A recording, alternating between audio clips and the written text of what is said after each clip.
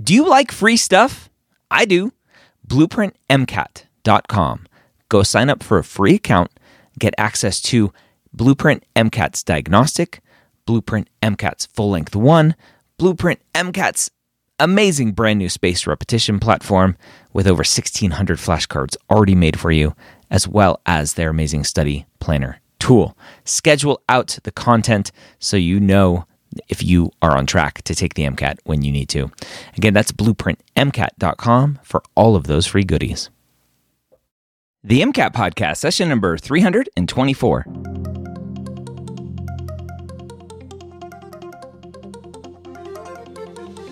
A collaboration between the medical school headquarters and Blueprint MCAT.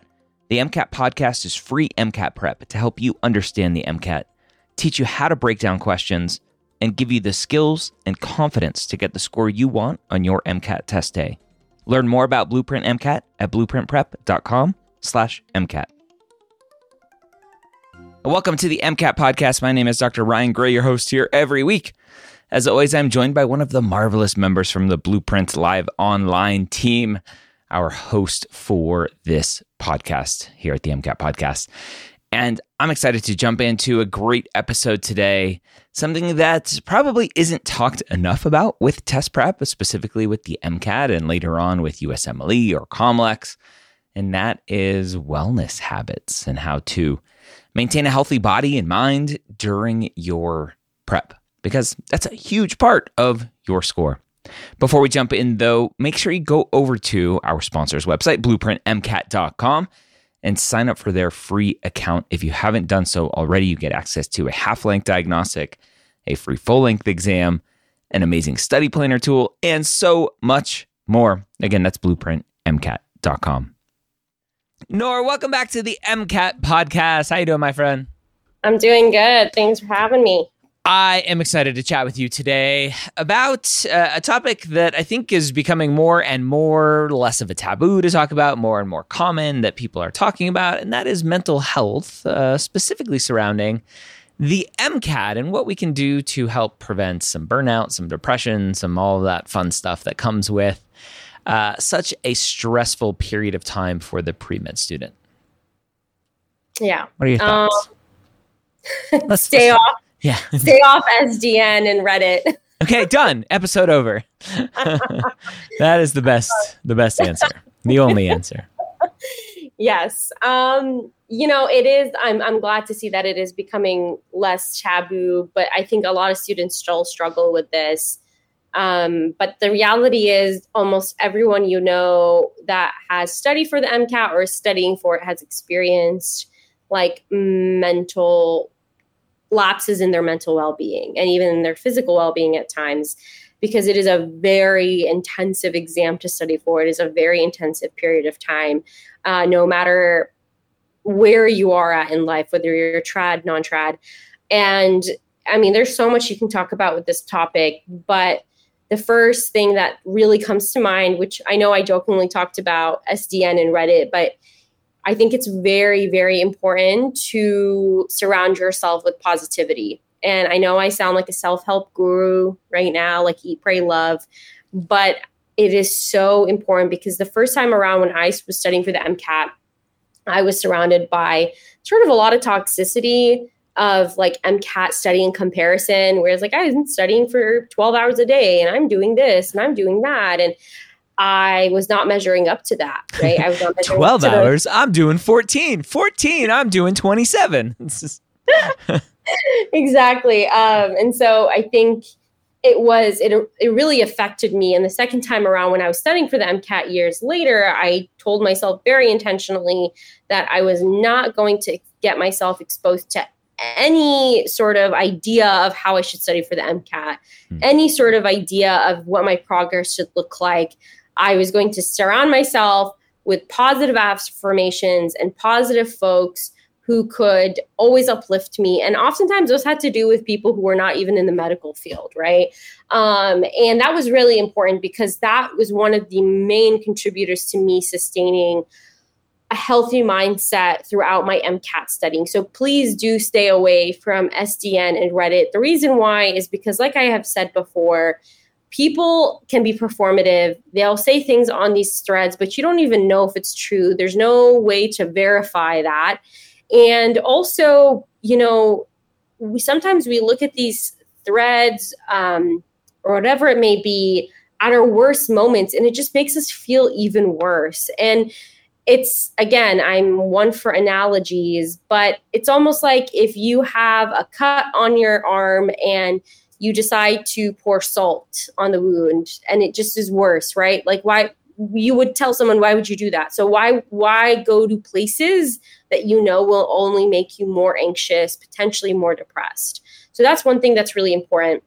Another thing that is very important as well is setting good habits.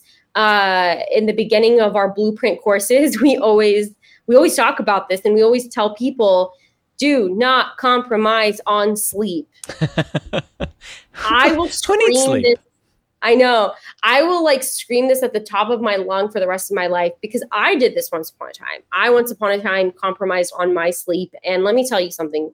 When you compromise on your sleep, when you compromise on your mental well-being and the rejuvenation that you get through sleep, basically think of your practice and your study as not very effective. I mean, there are thousands probably of studies, and you can tell me, you're the physician, about how sleep is so important to our well-being in every single way, right? Whether it's mental or physical, right? And our life revolves around, yes, our life revolves around us being able to get restful sleep. And so please put that very important, healthy habit of not compromising on your sleep, even if you feel like you're behind on your studying. Trust me, you're not going to somehow miraculously catch up on your studying by getting less sleep, because you won't be able to retain the material very well, right? And we all know that. Think of a night that you had that was restless. The next day, how did you feel? How was your day? It wasn't great, probably, right? And you can rapidly see the changes that happen to you. So please make sure that sleep is really important. People like to do physical activity in a variety of ways, right? It could be playing a sport. It could be going to the gym. It could be taking walks. I don't care what you do. Movement is just helpful, right? We all know that it stimulates endorphins that make us feel better and happier. Getting some fresh air is important. Again, doesn't matter how you do it. There is no best way to work out or to play a sport or to get physical activity. Just do what feels right to you. If you want to have a 30-minute dance party in your room or whatever every day while you're studying, do that. Doesn't matter. Whatever works for you, do it. Movement is just helpful. It gets you out of your mind. It lets you just sort of relax. That is also very, very important for your mental well-being. And I would say the last camp that I can think about is food. And again, food, everybody comes from different backgrounds.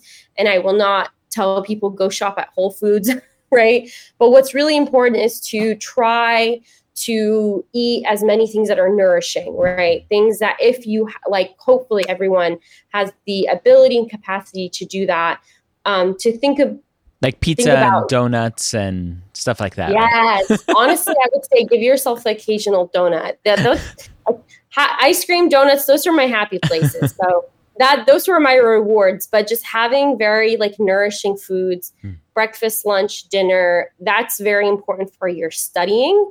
It actually is very important that you maintain a good, decent diet and eating habits when you're studying, because it helps you in your studying. So don't go hours on end without a break, without a food break. That's very important. And then just trying, again, to have nutritious foods. And we always actually even tell people when we talk about what you should take to the MCAT for snacks and lunch, things that rejuvenate you in between studying, right? That would probably a lot of times it's protein, things that will give you sustained energy, and water. Drink a lot of water. Lots of water. Lots of water. Yeah.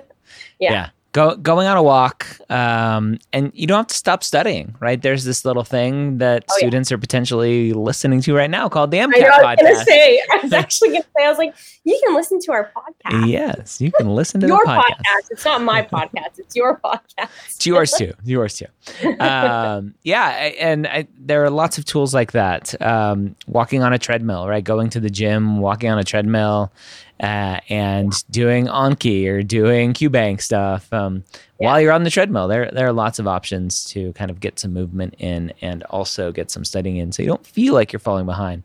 I wish there was a really simple equation that we could do to say for every 7 hours of sleep, right, you're adding 2 hours of studying onto your actual study, right? Just to be able to think about it. Because I think a lot of people will go, well, if I only sleep 7 hours or 5 hours instead of 7 hours, that's 2 extra hours of studying. I'm like, yeah, but those 2 extra hours probably are very ineffective. Exactly. And if you just slept for 7 hours, it's taking those hours that you did study, making them much more effective and exponentially, theoretically, helping you in the long run. Yeah. It's always quality over quantity. I think that's one of the things that sometimes people obsess over with the MCAT is quantity. And it's always about quality, right? It's, are the hours that you're studying, are they actually effective, being used efficiently, like you're really learning, or are you like half asleep, dazed, distracted for 75% of the time, right? So just thinking about quality over quantity, because sometimes like when I have studied half asleep, I actually look back at those hours and I would say, or not half asleep, like not well rested. I actually look back at those hours and I feel like, yeah, that maybe wasn't the best use of my time. Maybe I should have rested more, right? So think about quality over quantity. Quantity is not going to necessarily get you the best score or help you do the best, right? There are still people who did really great on the MCAT, but they didn't study 1,000 hours or something, right? They were very effective in the time that they were using to study. And again, also recommending to study, we always recommend students to study at times of the day that feel like they feel are the best for them. They feel like they have good energy. They're ready to go. For everybody, again, that's different. I'm more of an evening person, more than a morning person. And that's totally okay. That's good. So also analyze your trends. Look at what works and doesn't work for you. That's also just like you are analyzing your MCAT trends of how you're doing, analyze your trends about your physical and mental well-being and what you can do to improve it if something isn't working out. And that's also really helpful. Yeah. So when looking at sleep and nutrition and hydration and exercise, stress relief stuff, again, I think a lot of times students have so much that they're juggling. They're juggling life. They're juggling potentially family, classes, job, MCAT prep. And now it's like, okay, now do all of these other things. If you only had one thing, if you could only pick one thing to focus on, what do you think that one thing would be? In terms of wellness? Yeah. Sleep. Number one. I always come back to that one because the moment you compromise on that, everything else is not effective. Yeah. Right. Like you're going to, it's like a dark cloud hanging over your head the entire day. It won't just affect your MCAT studying. It's going to affect other aspects of your life, which will only increase your stress and your anxiety possibly as a result. And then that will affect your MCAT studying. Sleep. Right. And that's valid. We can't do all of these mental wellness things every single day. And totally understandable. But if there's one thing that I will always choose, it's sleep, because I personally have experienced the effects of having bad sleeping habits with studying, not necessarily for the MCAT, but just in undergrad and graduate school. And I just cannot emphasize how not helpful it is to your academic success. Yeah. All right, so there you have it. Some wellness habits for test prep. How to maximize your MCAT score by maximizing your body and your mind. And hopefully that will be helpful. I know when I'm exercising, when I'm eating right, when I'm hydrated, when I'm sleeping well, everything is going great. So make sure you do that too. We have a wonderful week. Again, don't forget to check out blueprintmcat.com.